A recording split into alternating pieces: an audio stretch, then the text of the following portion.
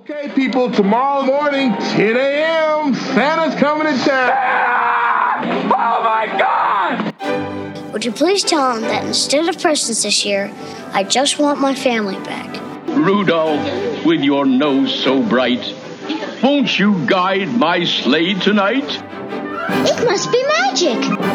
I must find some way to keep Christmas from coming. Nobody's walking out on this fun, old-fashioned family Christmas. Isn't there anyone who knows what Christmas is all about? Sure, Charlie Brown. I can tell you what Christmas is all about. Seeing isn't believing. Believing is seeing. Best way to spread Christmas cheer is singing loud for all to hear.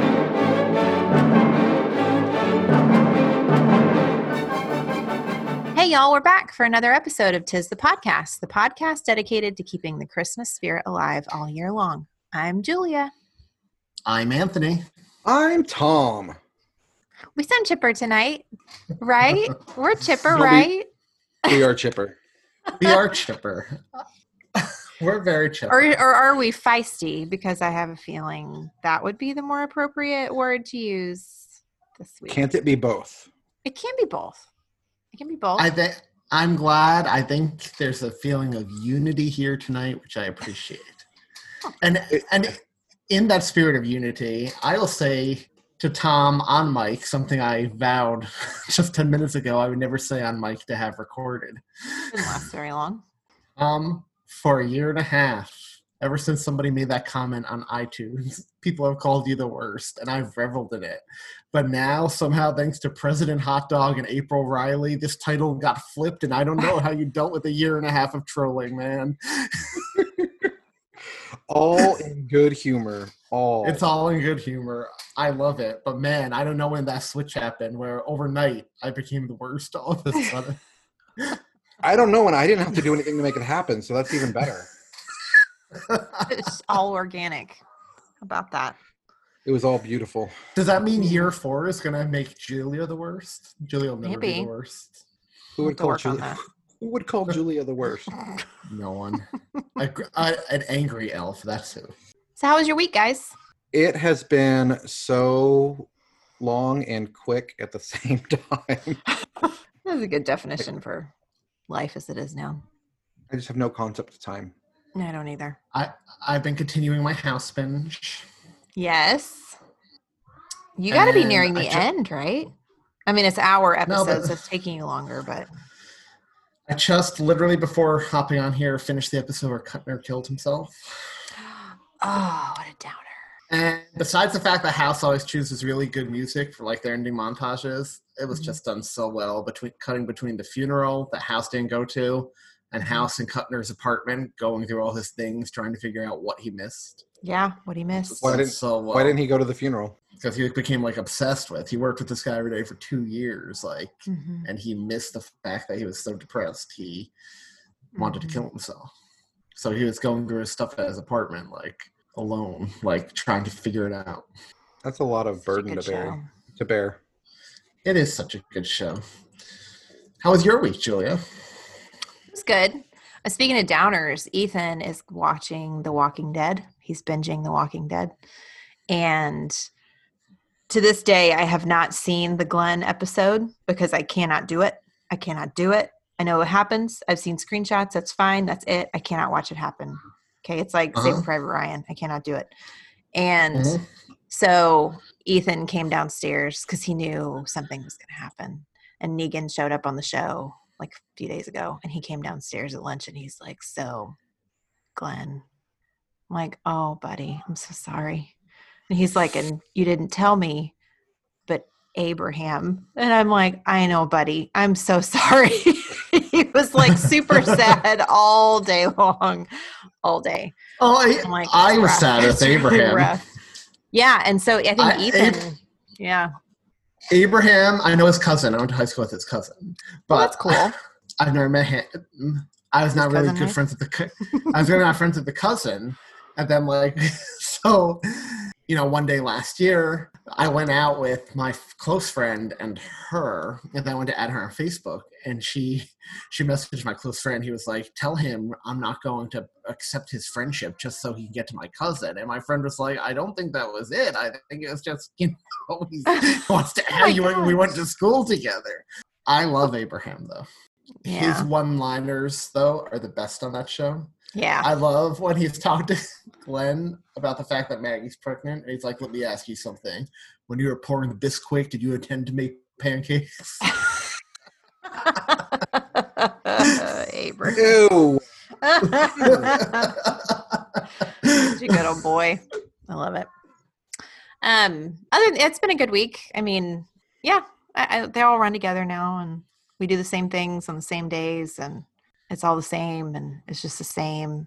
Except Snowpiercer premiered, and I didn't even get to see it that night, but I have it recorded. Are y'all watching that show?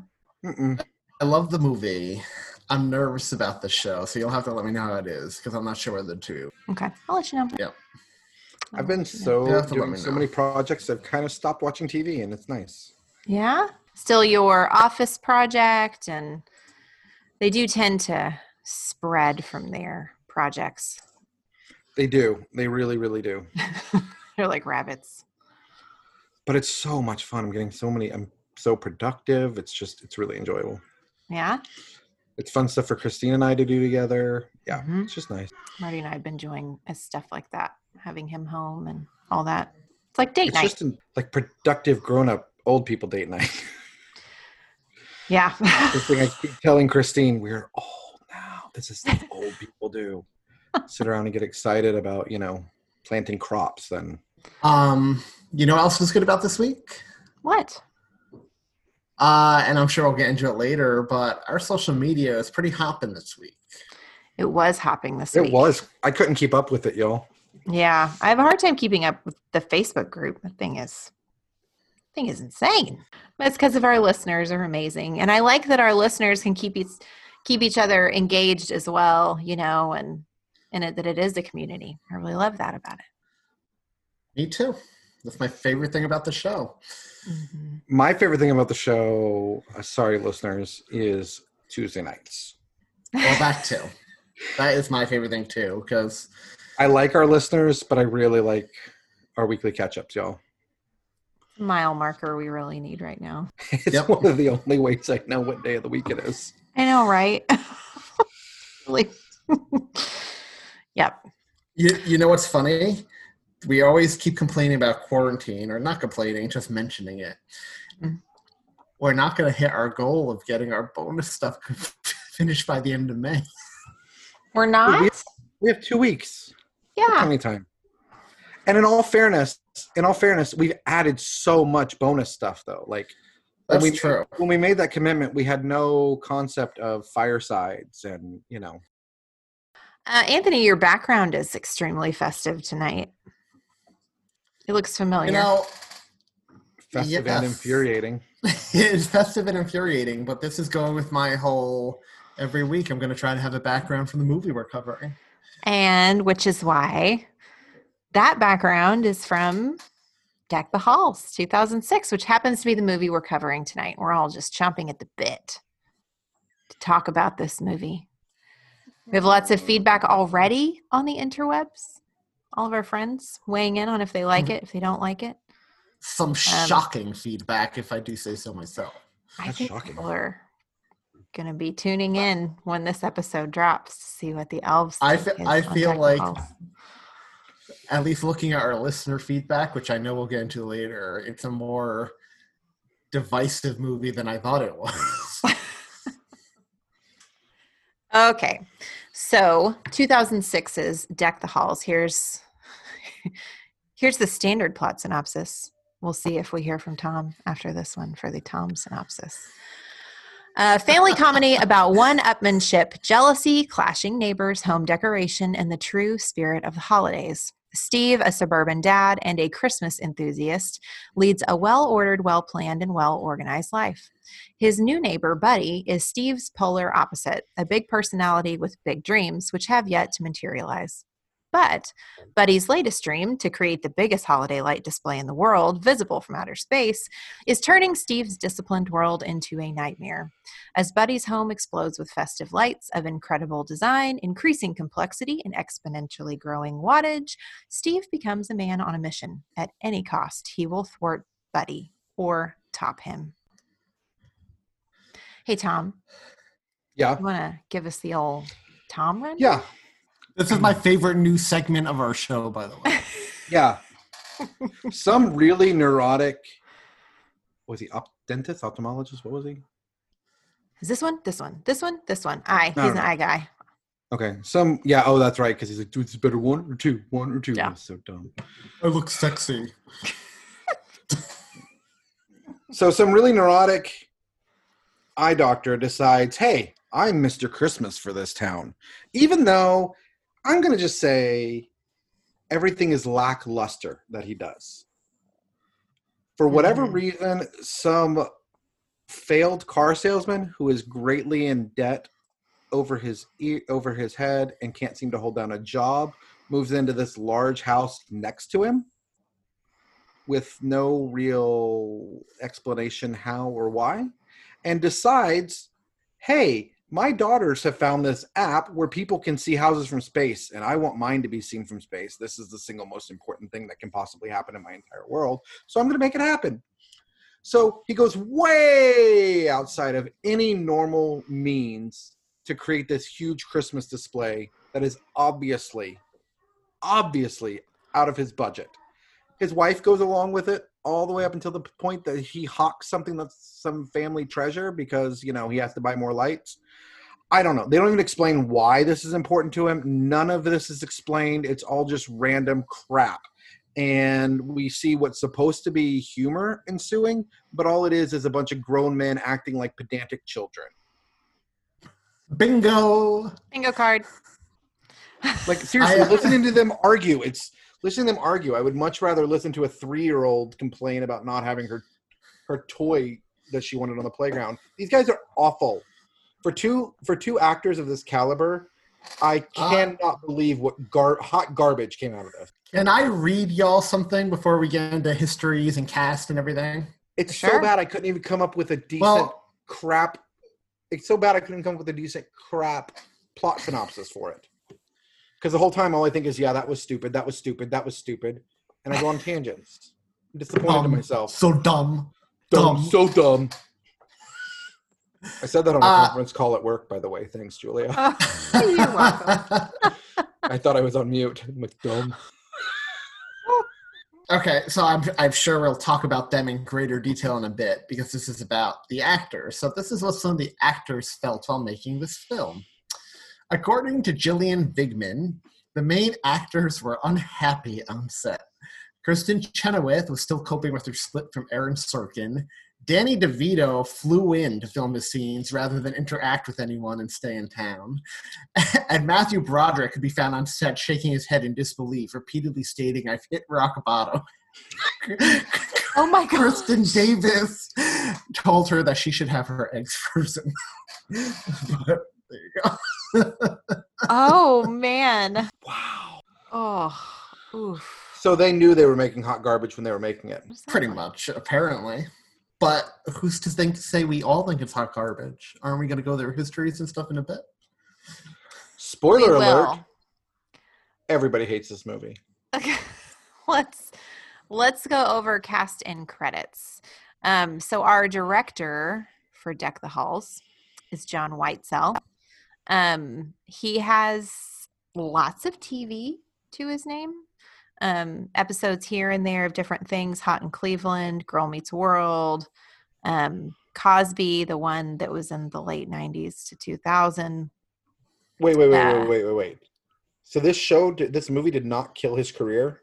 This movie did not kill his career. He has remained pretty squarely in the TV world, except it does look like he just wrapped up what I'm assuming, feel pretty good about this, is a Christmas movie called Holiday. Comes out in 2020. It's in post-production. So we might be tiptoeing back into the Christmas realm So we'll have to add that to our list. Now, why are we assuming that's a Christmas holiday movie and not like it could be Halloween? It could be 4th of July. It could be. I just get a feeling. Christmas is his thing, right? That can be his holiday. Oh, man. Did you click on Holiday? No. I'm going to give you the one-sentence synopsis because this doesn't sound like every Hallmark movie ever. 2 single people agree to be each other's plus ones for each holiday celebration over the course of a year. So it's every holiday. Oh, it's every holiday. And it stars Emma Roberts and Kristen Chenoweth again. So clearly Deck the Halls was not enough for her to give up on this dude. So that's John Whitesell. We have 3 writers we can thank for this movie. Matt Corman, Chris Ord, Don Reimer. So looks like lots of TV to their name as well. They're known for some episodes of The Brave. I actually quite liked that show.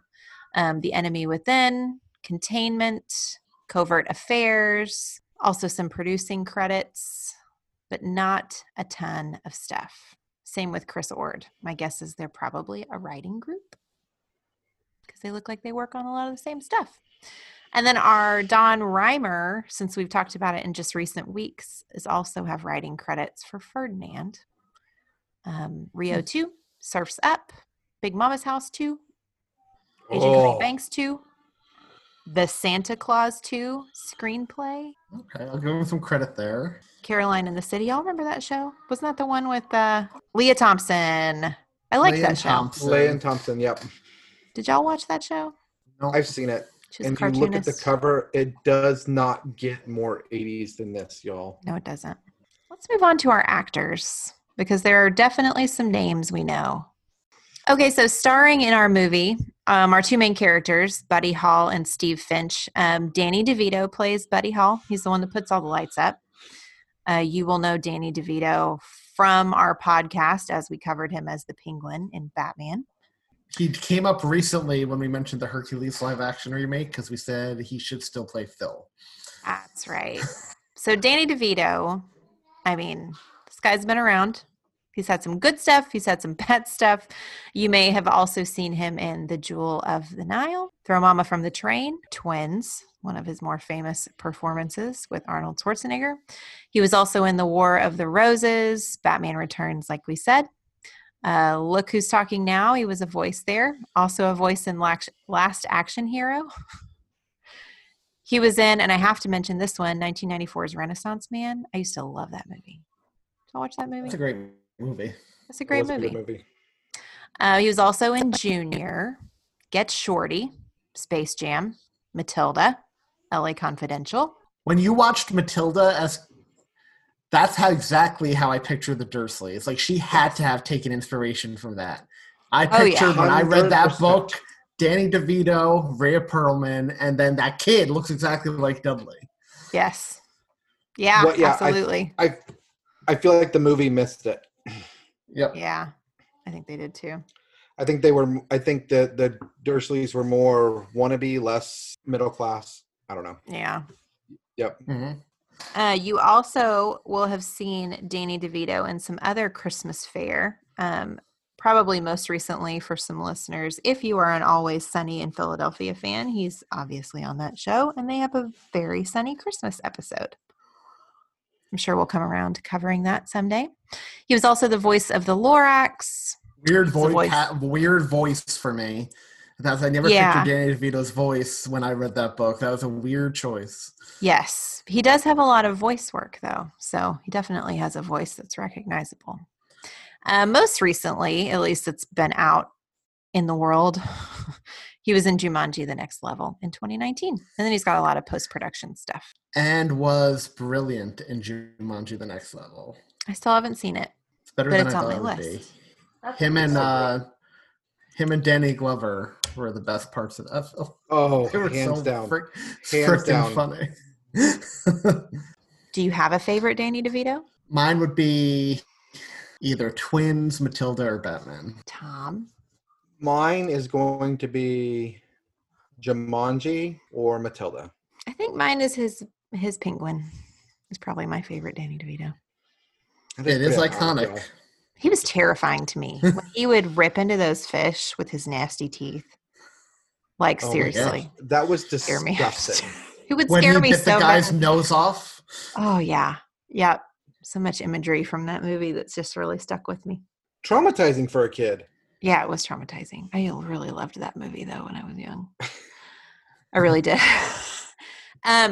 We've also covered this next actor, Matthew Broderick, on the podcast as well. He was in our live action or live, you can call it live action. He was in the live Christmas Story production on TV as the narrator. Live, the musical. Yeah, live the musical. And I think we did cover favorites then, but it's also always worth mentioning that you probably know Matthew Broderick from Ferris Bueller's Day Off because, let's face it, I think that's his most famous role. So I'm not going to run through his casting credits again, other than the fact that he's a really good actor and he's got some great acting chops. And I'm just going to leave it at that. Was this the movie that started him being typecast as a sad sack middle-aged man? Oh, because he plays that a lot in recent years, and I wonder, is this the first time? Did nobody? Well, the older he gets, the more he looks the part, for sure. That's for darn sure. Right. Right. Oh, him and I'm just thinking how sad him and the Christmas Story live version was.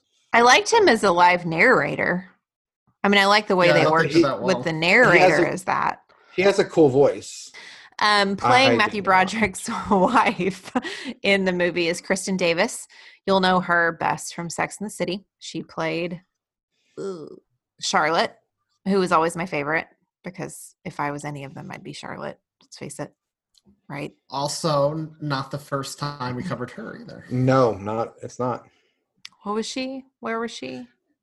3 Days. Oh, right. Trauma blocked. Yeah, I absolutely trauma blocked that one for sure. Let's not get on a negative spiral this episode. We're in unity. Let's get to our next one. Have we covered just Kristen Chenoweth already too? On Glee. Oh my gosh. Okay, so Kristen Chenoweth, because we talked about the fact she's an Oklahoma girl. She is from Broken Arrow, Oklahoma, which is cool. She's most notable for her work with Wicked on stage. But beyond that, you would have seen her in some stuff. And I'm just going to say it again because I loved this show. She was Olive in Pushing Daisies. And that show was amazing. And I'm super sad that it's not on the air anymore. Pushing Daisies had one of the best color schemes on TV. It was so great. I loved it. Yeah. I liked everything about that show. So she plays Buddy's. You should. It was awesome. Oh, yeah. You would like Pushing Daisies. It's fantastical, and it's very Tim Burton-esque. Tim Burton. Good grief. Okay. Pushing it's Daisies. So good. I'll give it a shot. I just want to correct something you just said, Julia. And you said she plays Danny DeVito's wife. I will throw in the word trophy. That could be accurate, but their love story seemed real to me. I don't think. I'm just going by how she's described on a lot of these synopsises I've seen online. I don't. As far as a physical presence goes, you could say that, but I think they were in love. It was weird seeing her in a physical presence like that too. I'm just going to say that was weird. Yeah. Yeah. Playing Matthew Broderick and Kristen Davis's daughter, Madison, is Alia Shawkat. She maybe.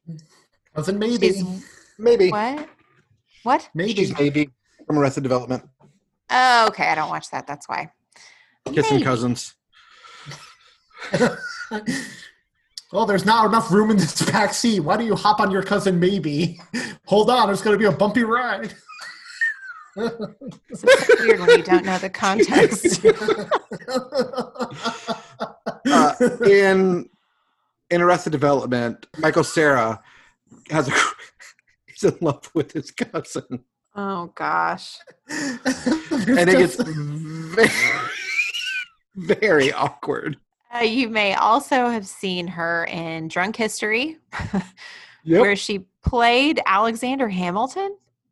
Mm-hmm. That's funny. Yep. Alexander Hamilton, Virginia Hall, and Francis Cleveland, since we do tend to call those out whenever we see them. You would also know her voicing some characters in Adventure Time, Big Mouth, the TV series, Arrested Development, as mentioned by my better halves. She was also in TV series Transparent. I've never watched Transparent, but doesn't Jeffrey Tambor star in that one as well? That's right. Yep. That's And her he got grandfather. fired for sexual harassment. He's one of those. I forget about that. It's hard to keep up with who in Hollywood isn't a dirty, creepy sex pervert, isn't it? Oh. The only ones I care about are Tom Hanks and Morgan Freeman, and both of them are clean. Hey. Some of them that are surprisingly clean to me, like Ryan Reynolds, you would expect. I don't know why. I would just expect him not to be, probably because of Deadpool and how well he plays that character. Oh, yeah. Mm-hmm. As smaller characters, but definitely worth mentioning briefly in this movie, George Garcia is a townsperson. You would have known him from Lost. Fred Armisen is in a small, I think it's supposed to be funny role in this movie, but it's definitely not to the caliber of Fred Armisen. It's sad to see him in a role where he's supposed to be funny and doesn't pull it off, because he usually does so well with it. Exactly. And then I'm going to mention it because it's like my childhood, but Suchin Pak has a little role in this movie. She was the MTV video girl forever, and it really brought it back when I was watching this episode. Kal Penn is also in this movie in a tiny little part. He was. With an awful British accent. Yes. Awful British accent. I think we should mention them because they have they're worth mentioning, the two girls who played Danny DeVito's daughters, because they're around for a very awkward scene that I'm sure I'll touch on later on. That's right. So there are twin daughters in this movie, and they are played by true life twins.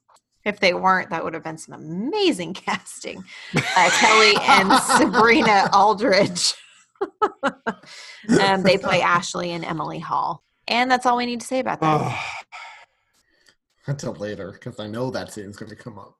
Yeah, it'll probably I don't want to think about that scene. Okay. Let's do histories, and then let's get into this movie. Let's start to break it down. Anthony, what's your history with Deck the Halls? So I'm going to ask our listeners a question first before getting into my history. And that is, I would like you all to close your eyes and picture Anthony, Mr. Christmas in New York, and picture Tom, Mr. Christmas in Oklahoma. Now imagine Anthony moved out to Tulsa across the street from Tom, and the two of them got into this trolling match to see who can outdo each other Christmas-wise. Funny premise, right? Laughing premise. You expect hijinks to ensue. You expect Sarah and Christine to roll their eyes and be like, what the heck are you two doing? You expect a Linus Moment from the two of them in the end. On paper, this movie has a decent premise. It was executed poorly. It was, I don't want to say awful again, lest I get some thesaurus again, but it was awful. My history for this movie, I have not seen it in full until today. And that is because I knew the reputation this film had. I remember when the trailers said this movie came out, it looked crappy.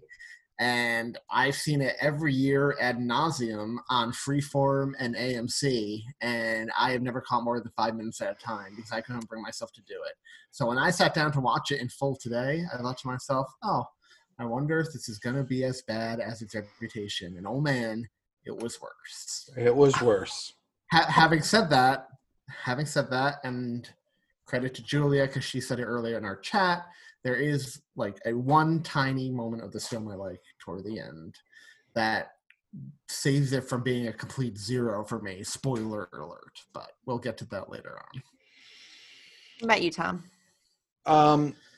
So I saw this movie years ago when it came out, and I did not like it then. Just watching it, trying to watch it for enjoyment, it was so ridiculous and over the top, and it lacked the basic thing that I think a movie like this needed, which was something to make me laugh. Yeah. Comedies are intended to do that. They are. The jokes did not land at all. They came crashing down in a fiery wreckage. No, this movie is not funny. I can see where there are things that are supposed to make me laugh, and they don't. I agree with Anthony. There are so many ways this could have been a hilarious movie, and should have been. I don't know how you drop the ball so hard on a premise like this. I don't know if I can't say that I solely blame the shoddy writing, the awful directing, the lack of believability from huge Hollywood names. I'm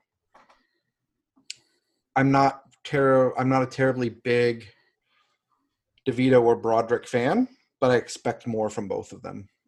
Mm-hmm. The only thing I really liked in this that I can say, I thought the supporting characters were way better than the leads. And I think when that happens with the movie, you can know that as you're watching it, that's a problem. How about you, Julia? I just rambled. Good points in there.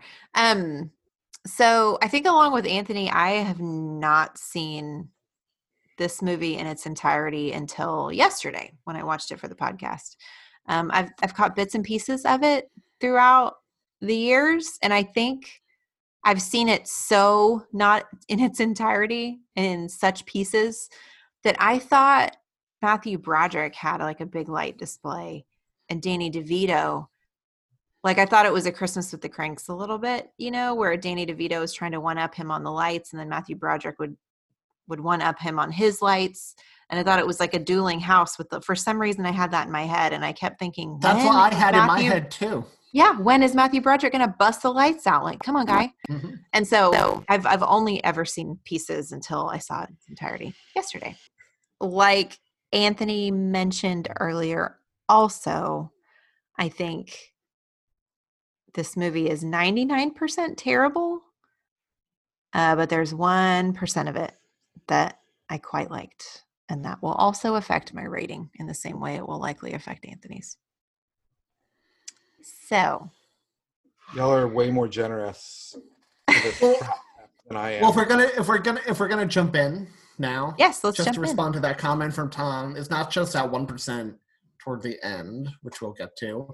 It's also like the beginning, before it gets all gaudy and over the top with their lights and stuff. The very beginning, the snowy roads and the little town village decorated for Christmas, it looked beautiful. You have to give it that. The scenery. It did. Yeah, the atmosphere is beautiful. The music was great. Mm-hmm. And the movie got into full swing, and all of that was for naught. And Anthony, I am sorry, I cannot stand to look at you right now. It's not you at all. Anthony's got the super CGI, really fake looking Danny DeVito house behind him. It just as I told Tom and Julia. As I told Tom and Julia a few weeks ago, I'm going to try to every week pick a background from one of our movies, from one of the movie we're covering, and just put that behind me on Zoom. So this was the obvious choice tonight. I would have respected that if it didn't mean I had to keep looking at that monstrosity, that abomination. Can we talk about that basic premise? He wants his house to be seen from space. This was 2006, right? Didn't Google Earth come on the scene in 2003? Like, he acted like this was that brand new, shocking technology. And I was like, well, what are you doing, man? Well, I think he's just out of the loop. Yeah. Right? His daughters are in high school, so they're learning computers. Like that's one of my favorite quotes from Simpsons. Reverend Lovejoy's doing a funeral, and he's talking about a lady, and he's in the last line is, and she always wanted to learn the computers. Okay. Oh my gosh. So we have Steve Finch as Matthew Broderick's character. He's known inexplicably as the Christmas guy in town. Not because, like, Clark Griswold would be the Christmas guy in town, right? Right. Matthew Broderick, as the Christmas guy was perplexing to me. And he's as you said, inexplicable. There was it was December 1st and his house, nothing. The town was decked to the hilt and nothing in his house. Well, his wife is... Okay, so let's talk about December 1st. He starts coming up with this plan of all the things they have to do. We got to do all of these things. We got to do all of these things. First of all, there's stuff you should have done before December 1st. Yeah. Why are we waiting for December 1st? For somebody that's crazy about Christmas stuff, yeah. That's Mr. Particularly. Christmas. Yeah. Mr. Christmas. And I'm going over my notes right now because this movie was so awful. There were things I had to take note of. Why is he having a conversation with his wife? They've been married for all of these years. And all of a sudden, Mr. Christmas has to have a conversation where he explains to his wife the importance of Christmas. Why Christmas matters to him. And tells this whole story, this whole backstory about this time with his dad. Like, she should have known this. And she, Kristen, not Chenoweth, Kristen Davis. Her character lacks any sort of emotional or mental depth because they're going through this and all at once she's like, oh, okay, I'm behind you. Like, total, I felt like it was beyond a stereotypical ditzy woman the writers created. It was obvious these were men writing. But it was awful. Why and how would you have this conversation after what maybe is like, yeah, I'm just calling her maybe because I don't care enough to learn the characters' names about this movie. Maybe is what, 15 at this time? So you've been married for, and we're assuming they have traditional marriage, so we're assuming they were married for 15 years at least. And you're just now having this conversation. Why? Like, if they wanted to get that backstory on why Christmas was important, have him have that conversation at work with a new coworker, have him have it with Danny DeVito later in the movie during their Linus Moment when they're coming together. Yep. Right. Let's make why. That's a good point, because if we're going through this movie the whole time and we don't know his motivation for wanting to be Mr. Christmas without putting forth any real effort or trying, having some revelation makes more sense than barfing it on my feet at the beginning of the movie. Well, I took notes as well, and I wrote down schmaltzy dialogue because it's all awful. So predictable. You could see every plot point coming before it got there. So the writing in general for the movie is extremely weak, but you basically have elements of other much better movies in this one. Mm-hmm. Like you have Matthew Broderick feels like an outlier in a town that's his because of the entrance of Buddy. Everybody starts to love Buddy. And so it's very like, what about Bob, right? Matthew Broderick has a angry response to Buddy getting all this attention and he just cannot fathom why. What About Bob is a vastly better movie than this one is and does that whole complicated relationship much, much better as well. But it's also Richard Dreyfuss. Do you think it was intentional they named Danny DeVito Buddy 3 years after it came out? I thought the same thing. That's not possible. Yeah. No, it's not possible that it wasn't intentional. Oh, okay. Yeah. They had to have known what they were doing. And going with what Julia says here, I'm gonna piggyback off of you, Julia. And if I'm stealing your thunder, tell me to stop. Danny DeVito is super low budget Clark Griswold, right? Yes. Like he's Clark Griswold without any heart. For all of Clark's faults, perving out at the mall over the woman, dreaming about her at the pool, all of that, there's still so much heart and family behind him. Danny DeVito's character it doesn't make sense to me. It's all ego at the cost of his whole family, and I can't get on board with it. I mean, he had that small man complex, right? He wanted to be seen from space. He clearly had a Napoleon complex. the complex a lot of people with very big cars, big expensive cars have. Like, that's just a vibe I got from Danny DeVito the entire time. Right. Like, overcompensating for something, buddy. Also, who moves into their new house at 1 a.m. in the middle of the night? Right. So it was all of these things conspire to make Steve immediately dislike Buddy. They move in, like in the middle of the night, and Steve's like, I don't think this is going to go well, and who does that? They're tacky in a generalized movie way, right? Mm-hmm. So they have the stereotypical twin daughters that are beautiful, but you pretty much get the sense that they're super trashy, right? And make questionable moral choices. Life. Well, right? Our immediate introduction to these people, Kristen Chenoweth comes over, and the first thing out of her mouth is, "Oh, I just measured. We're gonna have to get a new pole for the bedroom." And then they start making penis jokes about Matthew Broderick's penis. Right. And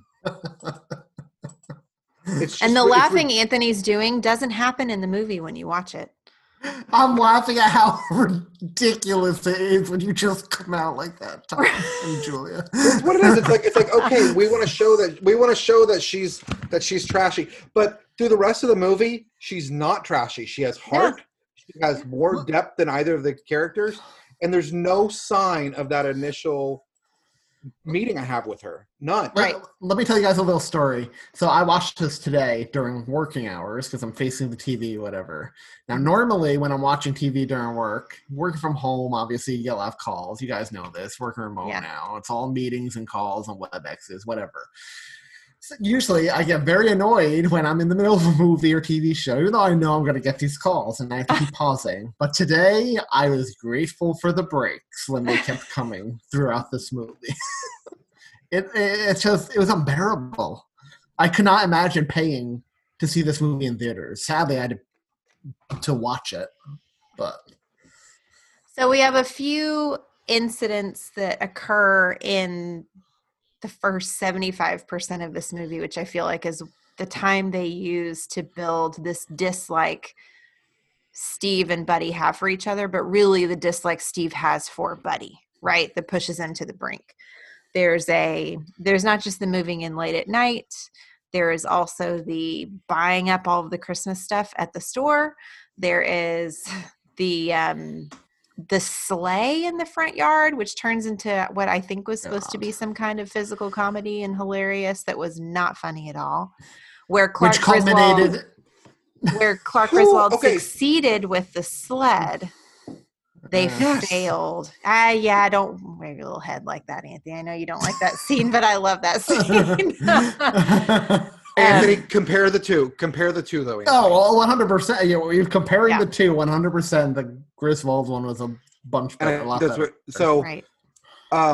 But who doesn't understand the basic concept of rains?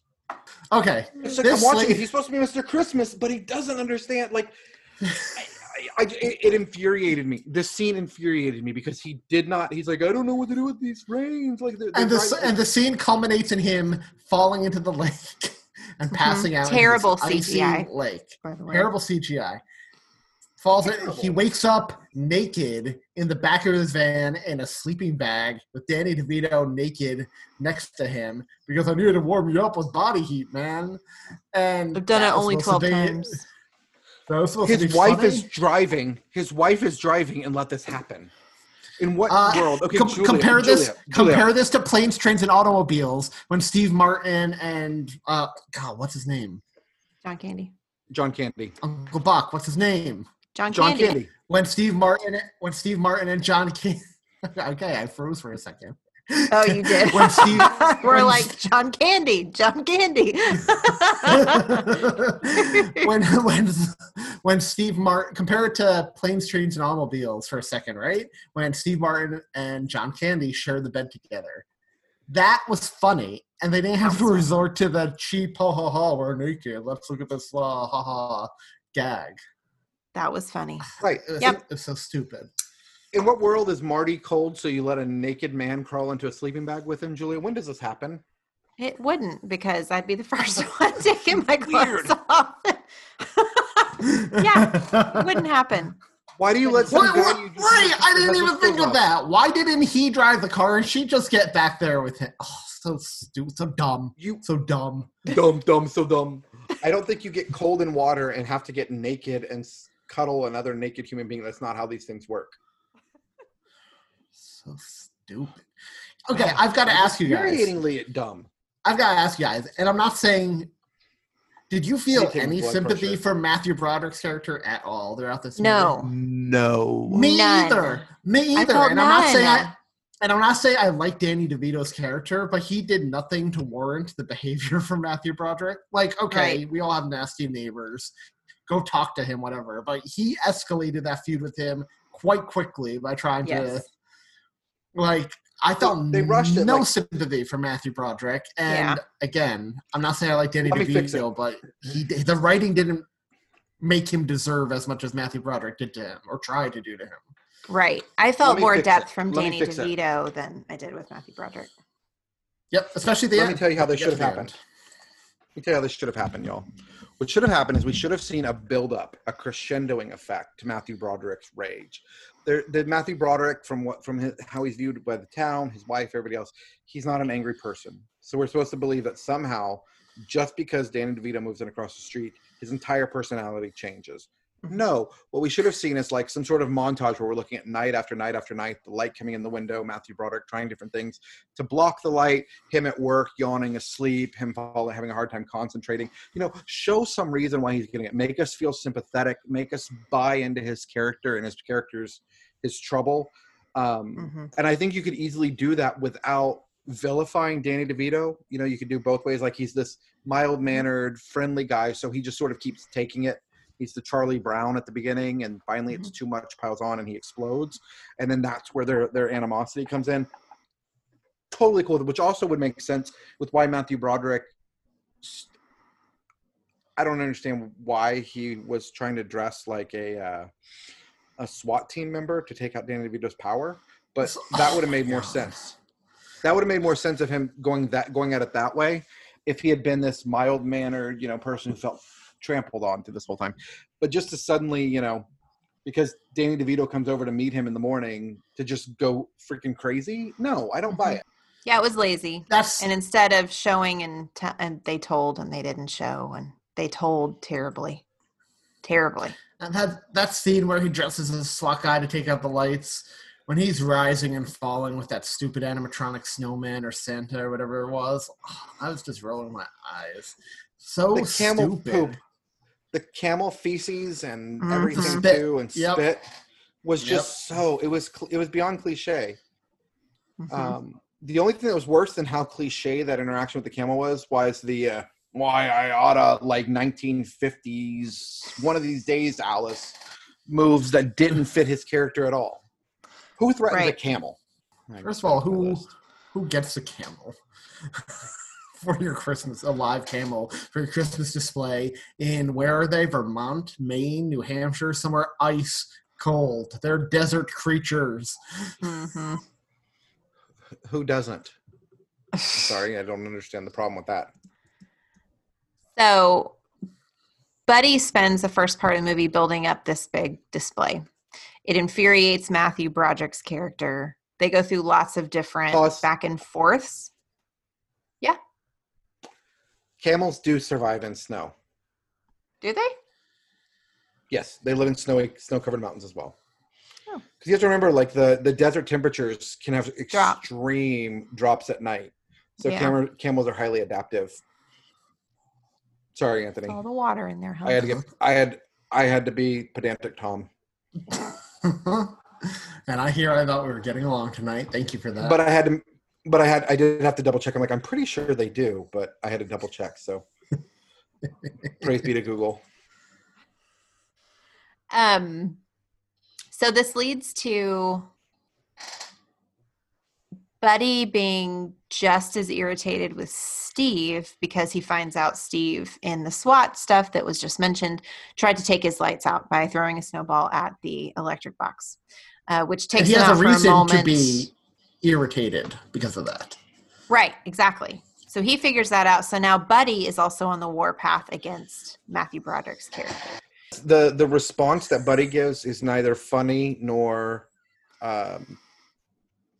proportionate to what happened. And it's also inexplicable, physically speaking. Like, I don't see Danny DeVito having the ability to sneak into their house, cut a tree down, sneak into their house, put the tree up with no issues whatsoever and not be found out. Why Matthew Broderick didn't just tell the car dealership that Danny DeVito forged his signature and signed him into a contract for a car. Right. But I put that on Matthew Broderick because in what world does Matthew Broderick think some neighbor who just moved in is going to randomly give you a car? Right. Also, in what world would you accept this?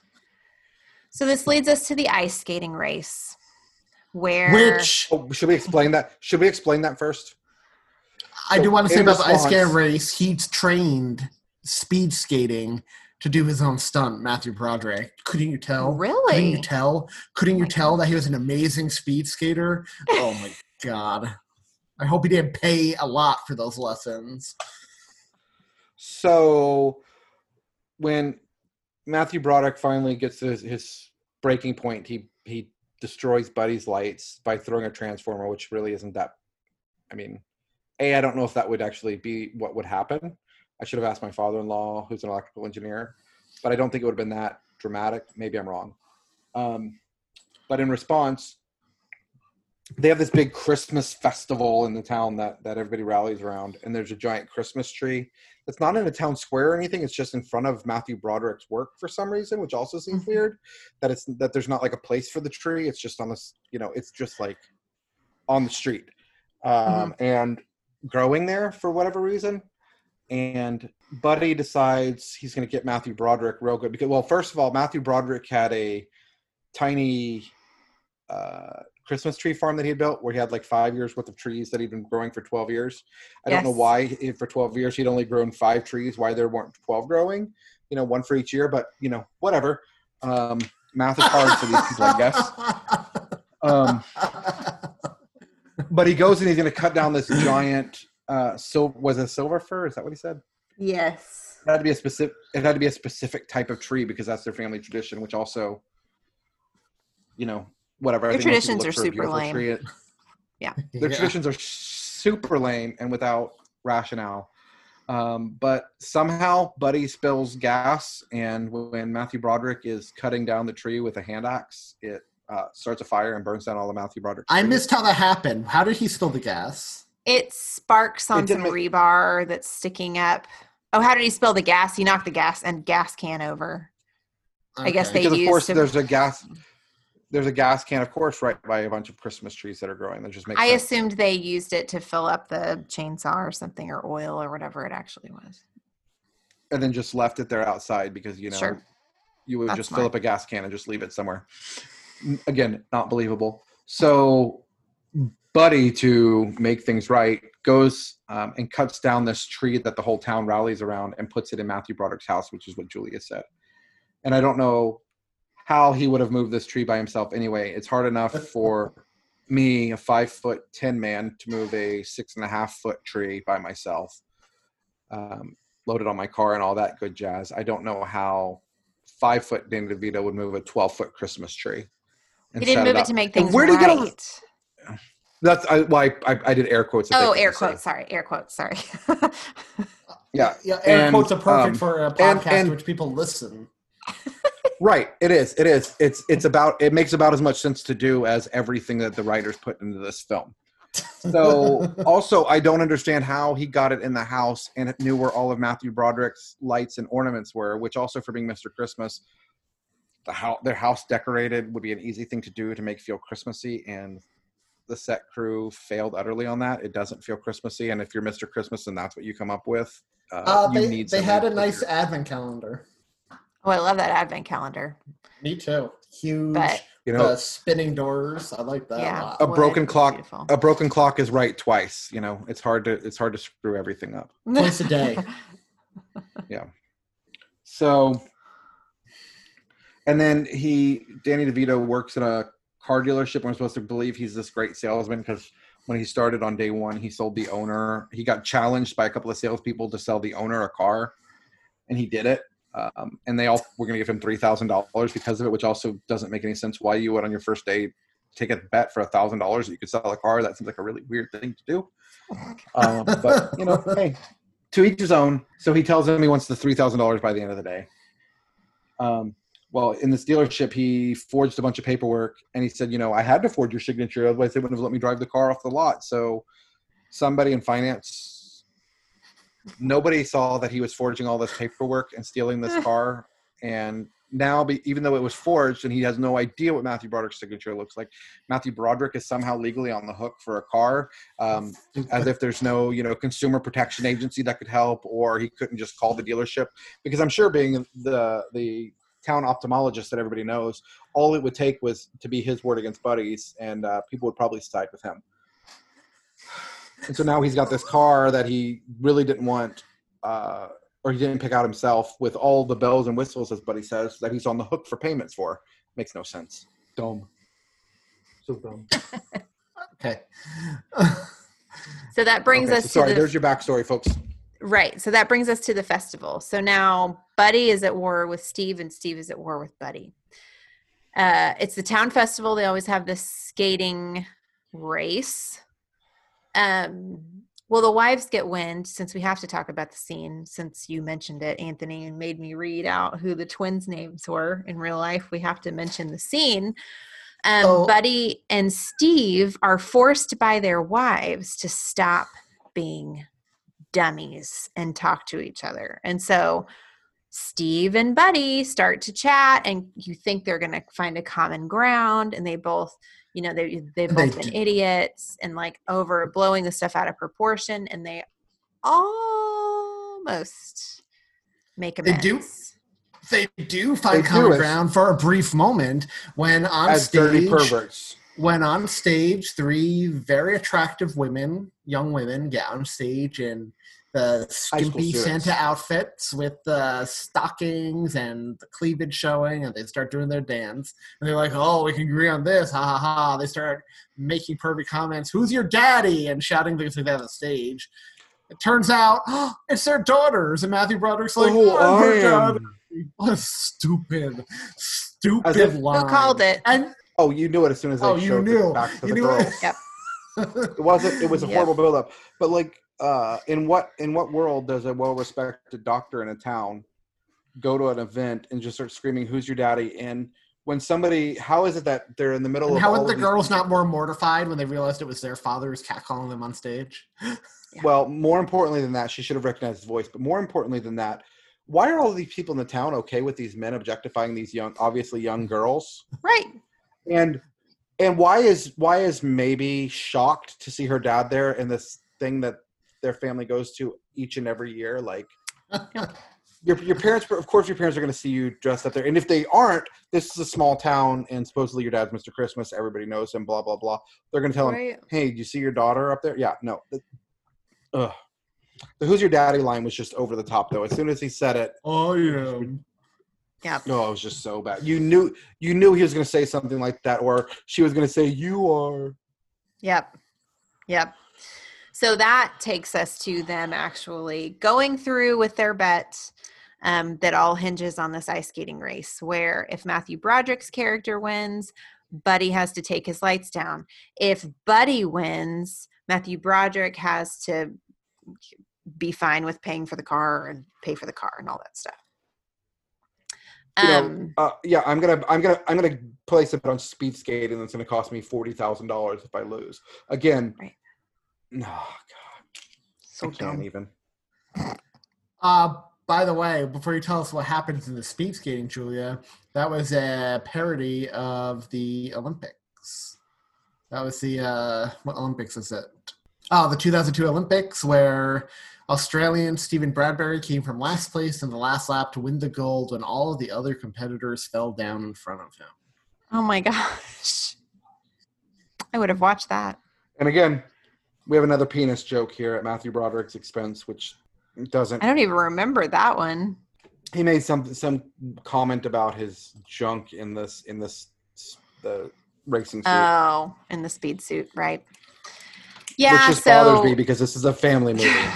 It's rated PG, which is kind of shocking. It is.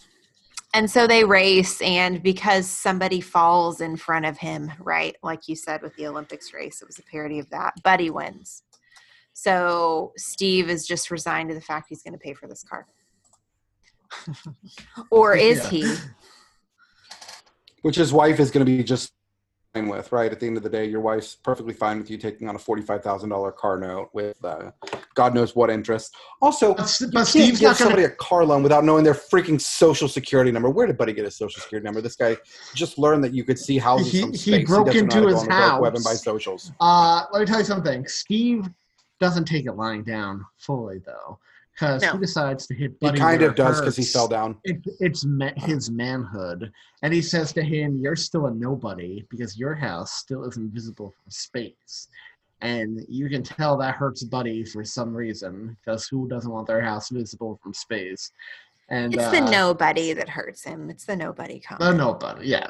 So he buys a huge amount of LED lights, even more than he already had. And to pay for it, he hawks his wife's, what was it, a vase? Vase. Grandma's vase. He sells wife's grandma's vase. That's supposedly worth more than their house, with no explanation as to where it came from or why it's so valuable. None. Nope. No explanation. And that pisses her off, so she takes the girls and leaves. That's right. And Kristen Davis is irritated because of how badly Matthew Broderick's character acted. And so they leave as well. Well, and continues to act because he goes to get fireworks to launch at Danny DeVito's house. This is what causes her to leave, though. He buys these illegal fireworks, which, I mean, whatever with that story. And instead of being, a competent, capable human being to shoot them at Danny DeVito's house when Danny DeVito is not even home, also not checking to make sure that the person you're trying to torment and terrorize is actually in his home. A whole new level of ineptitude there. He somehow shoots this illegal firework that the firework guy carries around in a briefcase, also weird, down his chimney and blows up his house. And so his wife is like mad and leaves. And burns as the wives up are leaving as the wives are leaving at the same time, when the firemen came, even though there didn't seem to be an actual fire that needed to be put out, and nothing but the tree was burned, so it seems a little over the top there too. Danny DeVito, who is obviously, and this is coming from a man who is not as well, is no stranger to food, screams as his wife is leaving, "What am I going to eat?" Like, that's your concern when your wife and daughters are leaving. That was just poor, tasteless writing. Yep. And while their wives are gone, I don't know if y'all noticed, we saw 2 Christmas movies on TV here. Yes. Meet Me in so St. you Louis see Meet Me in St. Miracle on Louis, the 34th homicidal snowman part specifically, since we've mentioned that one before. Yep, in Miracle on 34th Street. Yep. And it's the scene where what's her name is comforting her little sister and then saying we'll all be together again. It's a good heartwarming scene that doesn't fit or tie in at all with what's happening here. It would have been better if they would have stopped just when she was tearing everything up, right? Mm-hmm. Anyway, I was excited. I did like seeing Hurley from Lost. That was fun. Yeah, he plays a little part in this. The one thing up to this point that I thought was funny was when the carolers all come, and it was Fred Armisen who was funny when he and his wife, I guess, are talking about what Christmas carols they're going to have, and he asked Matthew Broderick, there's an acorn in my stocking? Or the ignorant snowman? And those, I don't know if those are real. I didn't look it up and see if those are real, some sort of Germanic Christmas carols, but the names were funny. That part made me laugh. So we are approaching our Linus moment for the movie. Both wives and kids are in a hotel, and both husbands are at home, lamenting the fact that they're alone. Steve and Buddy talk to each other and kind of apologize for being such jerk faces and realize what really matters about Christmas is family. And so they decide to make a grand gesture to get that family back. And that grand gesture is undressing Buddy's house and creating a pathway from the hotel room where both wives and family are staying all the way back to their home. So bringing them home with these lights. The son comes out of the room first, sees them, and says, Mom, you've got to see this. And so they follow the lights all the way home, where Buddy and Steve are waiting inside Buddy's house. Steve's house? I can't remember which house it is. I thought it was Steve's Broderick. Yeah. Steve's house. Okay. Matthew Broderick. So waiting inside that house where they have prepared a Christmas dinner from the cookbook that Kristen Chenoweth and Kristen Davis had been working on during the movie. And this is their grand gesture, and it appeals to both wives. Okay. I've got another thing I have to point out here, y'all. This whole way between the hotel, motel, wherever they're staying, and their houses, there's not a single person outside on the street.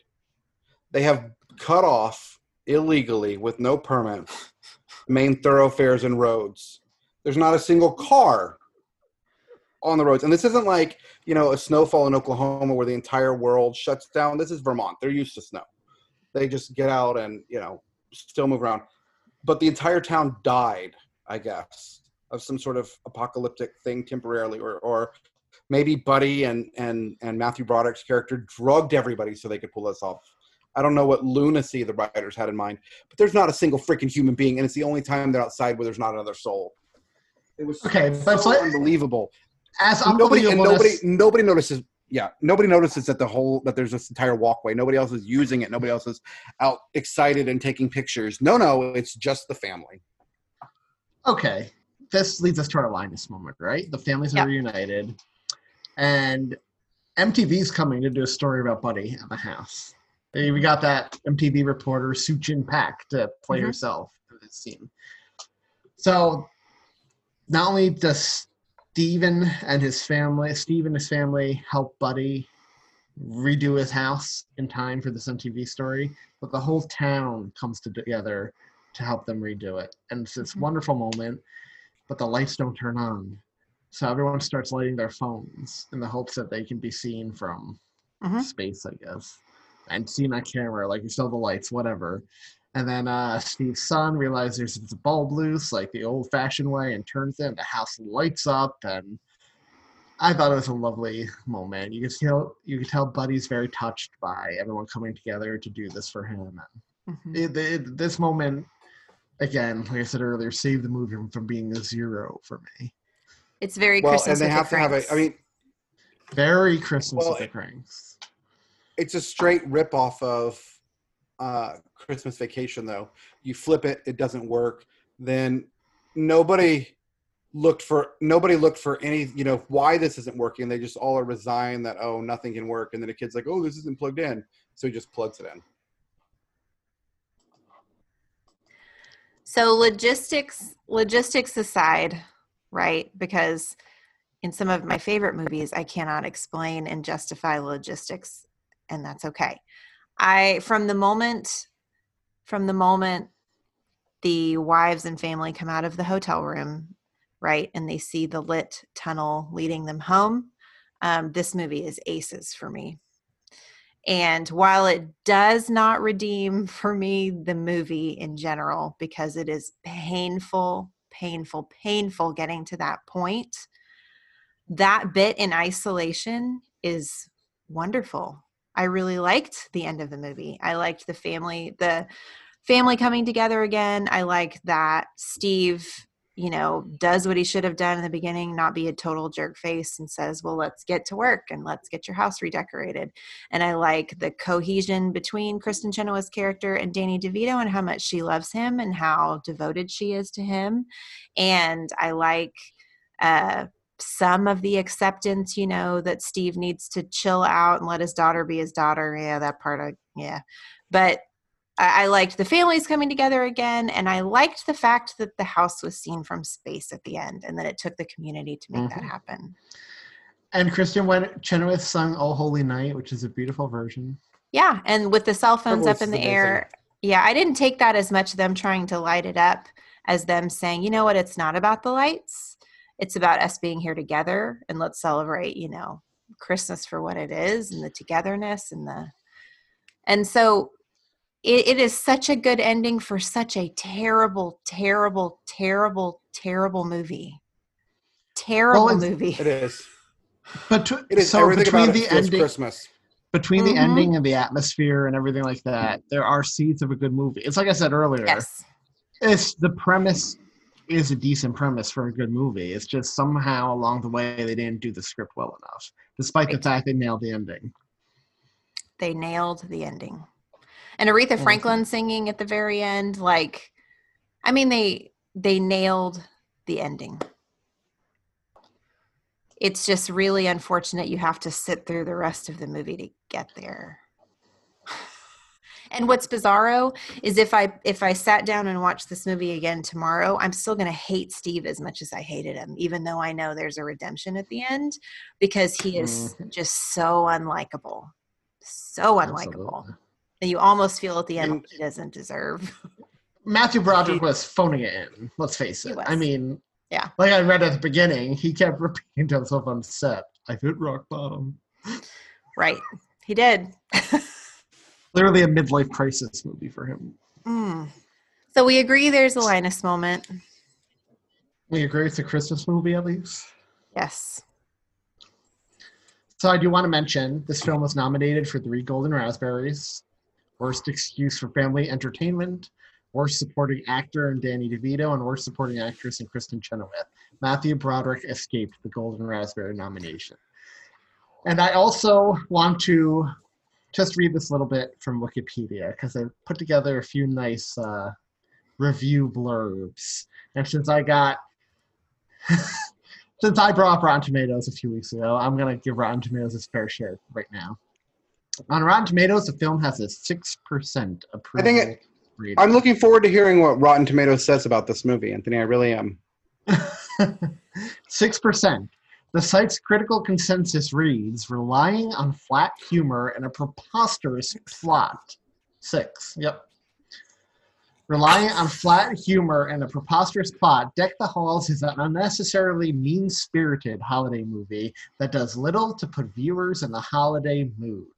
Roger Moore of the Orlando Sentinel named it a leaden slice of fruitcake with about as much nutritional value, and concluded that it's not worth working up a good hate over. Stephen Hunter remarked, I literally didn't count a single laugh in the whole aimless schlep, and suggested the film should have been named Dreck the Halls instead. Michael Medved named it the worst movie of 2006, but this one's my favorite. Richard Roper of Ebert Roper wrote, you cannot believe how excruciatingly awful this movie is. It is bad in a way that will cause unfortunate viewers to huddle in the lobby afterward, hugging in small groups, consoling one another with the knowledge that it's over. It's over. Thank God it's over. He goes on to say, and I think we can relate to this after 3 years of the podcast. Compared to the honest, hard labor performed by tens of millions of Americans every day, a film critic's job is winning the lottery ticket. But there is work involved, and it can be painful. And the next time someone tells me that I have the best job in the world, I'm going to grab them by the ear, 4th grade teacher in 1966 style, and drag them to see Deck the Halls. That is epic.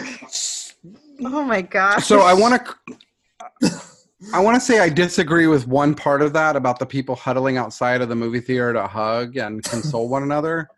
And that implies that there's enough in this movie to care about. Like there's enough to invest you to think that this is worth being depressed about. Can you at least agree with the fact that after 3 years of reviewing movies that we can agree there is work involved and it can be painful sometimes? This one hurts.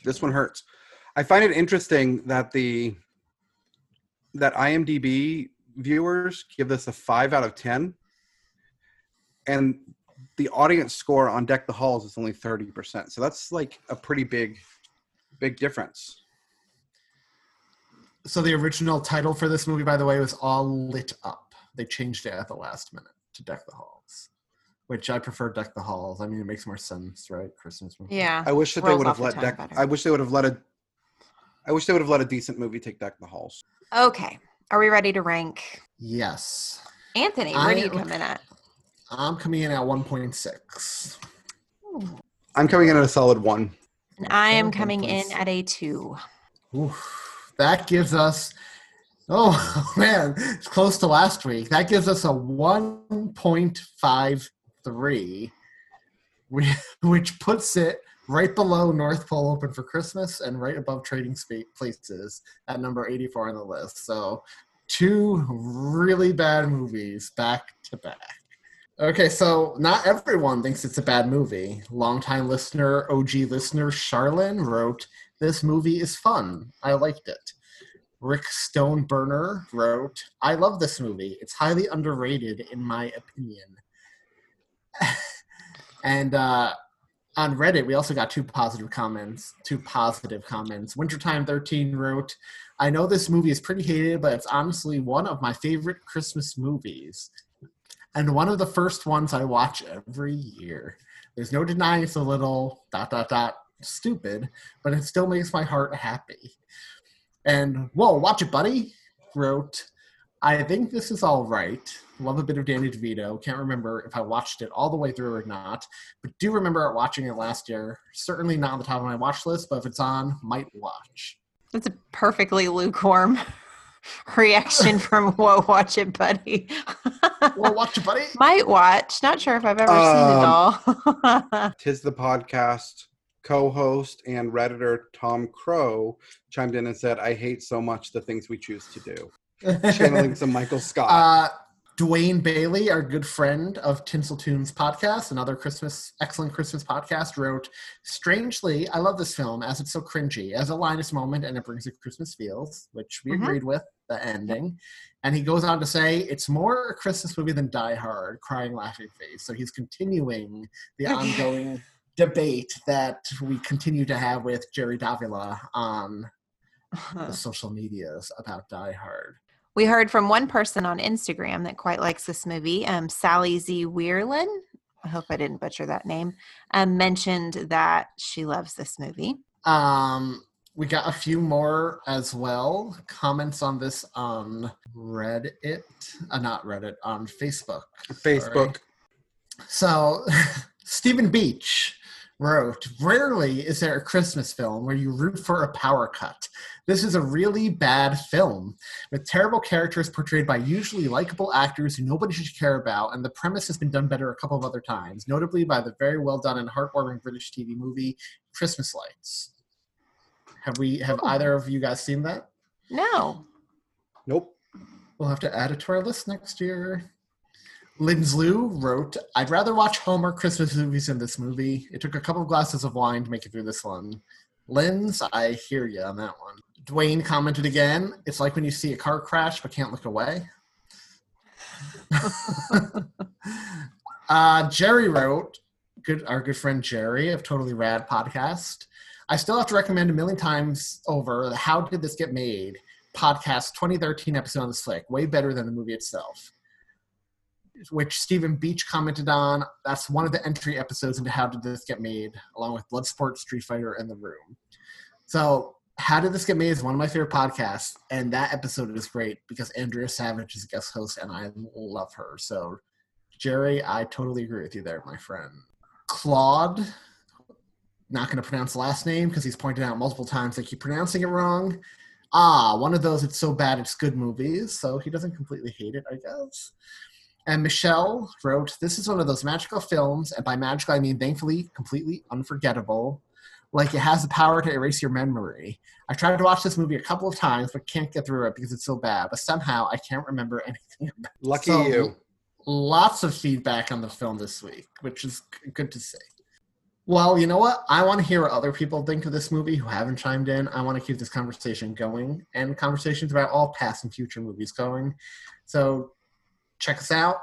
Leave us a review. Leave us a comment. Let us know what you think on any of our social media pages, which you can access by going to tisthepodcast.com/Reddit/Facebook/Facebook group/Twitter/Instagram. Pick your poison. We go through them all. We read your comments. We love the interactions. Let us know what you think. And also, you can answer our questions of the week there. And we got 2 answers. We got a good one this week. We got 2 good ones this week, actually. I'm going to start with Gary Blauman's. He asked, my question is this. Have you found yourself searching for the Christmas feels more? Wait. Don't we want to, let's read, we got the 2 people who chimed in from last week's question about combining Christmas movies. Let's do that first. Oh, go for it. So 2 of our listeners answered last week's question, which, Watch It Buddy asked us on Reddit, if you could combine 3 Christmas movie plots into one mega movie, which 3 movies would you pick and what would that plot be?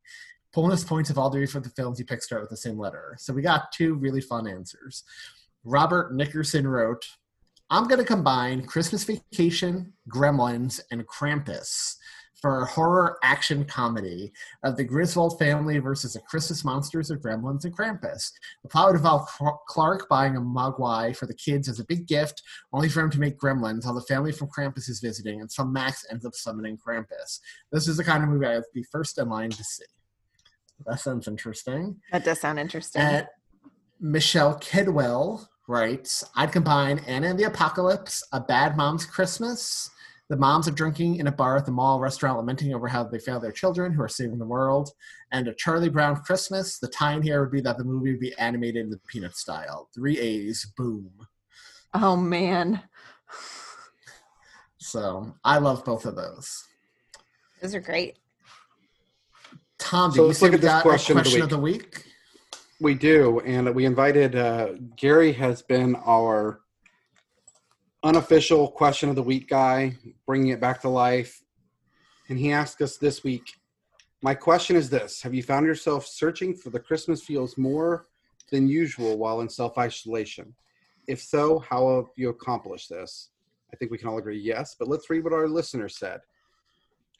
Whoa, Watch It Buddy said, absolutely. This podcast has helped a huge amount, but I've also been watching Christmas movies. I've listened to my Christmas playlist like 5 times and is starting a cross stitch where I am writing the whole Twas the Night Before Christmas. The whole of Twas the Night Before Christmas. So I think I'm coping just fine. Love that. That sounds cool. I'd like to see that when it's done. We'll watch it, buddy. President Hot Dog said, I've turned to Christmas stuff during quarantine too. I actually downloaded the Hallmark app on my Kindle Fire to watch Christmas movies when they were doing their quarantine Christmas specials, and I've gone back to it a few times to watch mindless holiday movies.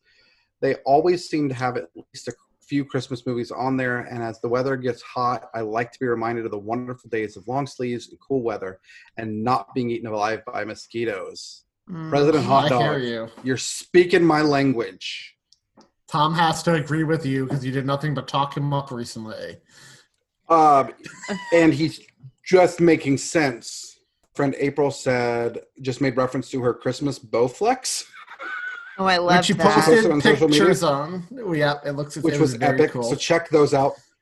And Gary Blauman said, this is typically the time of year for more that I get excited for the heart of spring and summer on the way. But self-isolation has already canceled a lot of fun plans, so I've been using the Christmas feels to add some positivity. On top of listening to Tis the Podcast and other Christmas-themed podcasts, I found myself lighting some of my Christmas-scented candles and have been watching a movie or 2 as of late to fill the void. What have y'all been doing? Oh, and Dunder and Blixen said those pine-scented Christmas hand soaps are all over their house. Oh, that's nice. That is nice. Yeah, I've been burning some winter smells in my house lately. Partly because I'm trying to use them up before all my spring ones come in, but also because it just makes me feel like it's okay to be at home with everybody in your family, like indefinitely, right? Because that feels like Christmas when we're all together. And so we've been doing movie nights like we do around the Christmas season, and we're working some Christmas movies in there. So both of those, big time. I've been drinking my pumpkin spice lattes because I bought out a bunch of the Keurig ones before they went out of season. Tom, keep shaking your head. This is my answer, not yours. I am. I'm just disgusted by Keurigs. So that's more of a fall thing, and so right now it's weird. I'm missing fall more than Christmas. Just the feelings of fall in general. Well, Christmas, I don't feel like I miss as much doing this every week as I normally missed it before the podcast. I have been listening to my Christmas playlist, though. That has helped me get through some long, hot days. And, besides Christmas movies for the podcast, I've been watching a few Halloween movies as well. So. Ooh. I have not had to do anything. Fortunately, Ellie has been leading the pack of our family for all the Christmas things. She said the other day, "Daddy, is it almost Christmas?" And I said, "No, honey."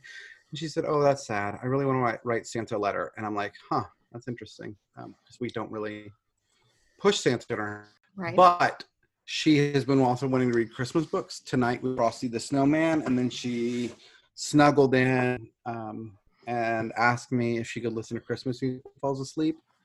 And so I'm just letting her, keeping the Christmas spirit alive. I feel like I'm already passing the torch to a 4-year-old, and it's pretty amazing. Well done. So I do have to say, Julia, I forgot to mention, I also have the winter-flavored soaps. Oh, I love it. And I have Christmas-scented deodorants. I said winter-flavored. I meant winter-scented soaps and winter-flavored teas and winter-scented candles. So all of those I've been having as well. Yep. Did you say you have Christmas scented deodorant, Tom? I sure do. Well, what's that smell? Pine cone? Right now I'm wearing Snow Days. I've just finished up Peppermint, and I have Christmas Tree. Oh my gosh. I didn't even know that was a thing. Let us know on all the aforementioned social medias, though, how you guys have been keeping that Christmas spirit alive throughout quarantine, if you've been turning to it to help you through this period of self-isolation. And if you want more Tis a Podcast content, check out Patreon, which is... I am so proud of all the content we've been getting up there this year, between fireside chats and Christmas movie commentaries and other episodes.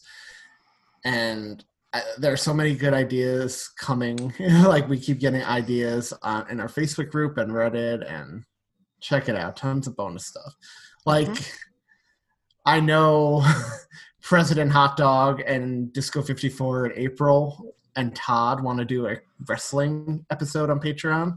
And I said, well, none of the three of us are into wrestling, but we could sign on and hit record for you guys. I wouldn't be opposed to that. Let them take the show. So stay tuned for possibly a wrestling episode coming.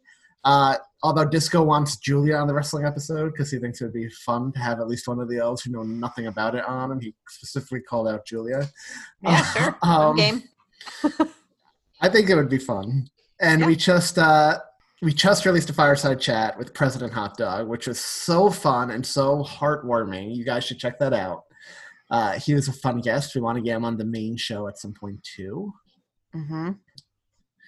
And we're going to record one with Disco 54 soon, and GaryBlauman soon, and a bunch of fun. We're going to have more Christmas commentaries coming your way.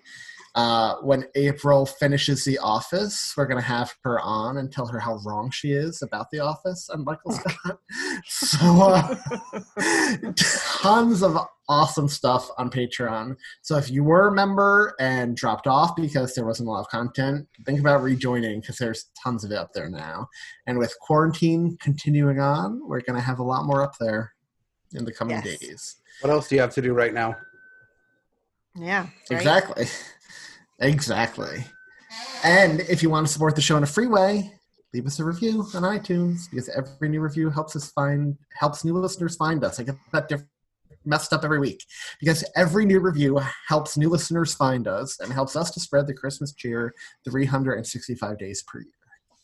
And with all of that extra quarantine time around the house, you can also just get ready for our next 2 weeks of episodes and get some of these shows and movies watched. Next week, we're going to be covering Mickey's Once Upon a Christmas with guest host Mike Westfall from Advent Calendar House podcast. We've chatted with him on his podcast before, and he's lots of fun. So join us for that. And then also get your VCRs ready as well, because Todd Killian is joining us the week after that, where we're going to cover Lethal Weapon, and I'm pretty excited about that one. I am too. I'm excited to see where we fall on that one, if it's a Christmas movie or not. Me too. Beaky, since you just mentioned Christmas Clatter, I do want to plug Totally Rad Christmas again because Julia was a guest host in this week's episode. Cabbage Patch Kids episode of Totally Rad Podcast with Jerry Davila.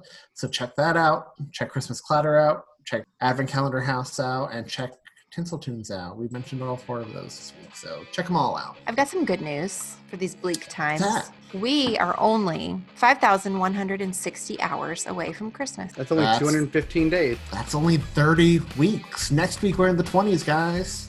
I'm pumped about that. We're almost Good halfway there. news. That's insane, y'all. Awesome. Almost. All right, well, y'all do your homework. Chat with us on social media and tell us how wrong we are about Deck the Halls, but I hope not. And come back next week and we'll chat about a little bit of Mickey. Bye, guys. Bye, Bye, y'all. y'all.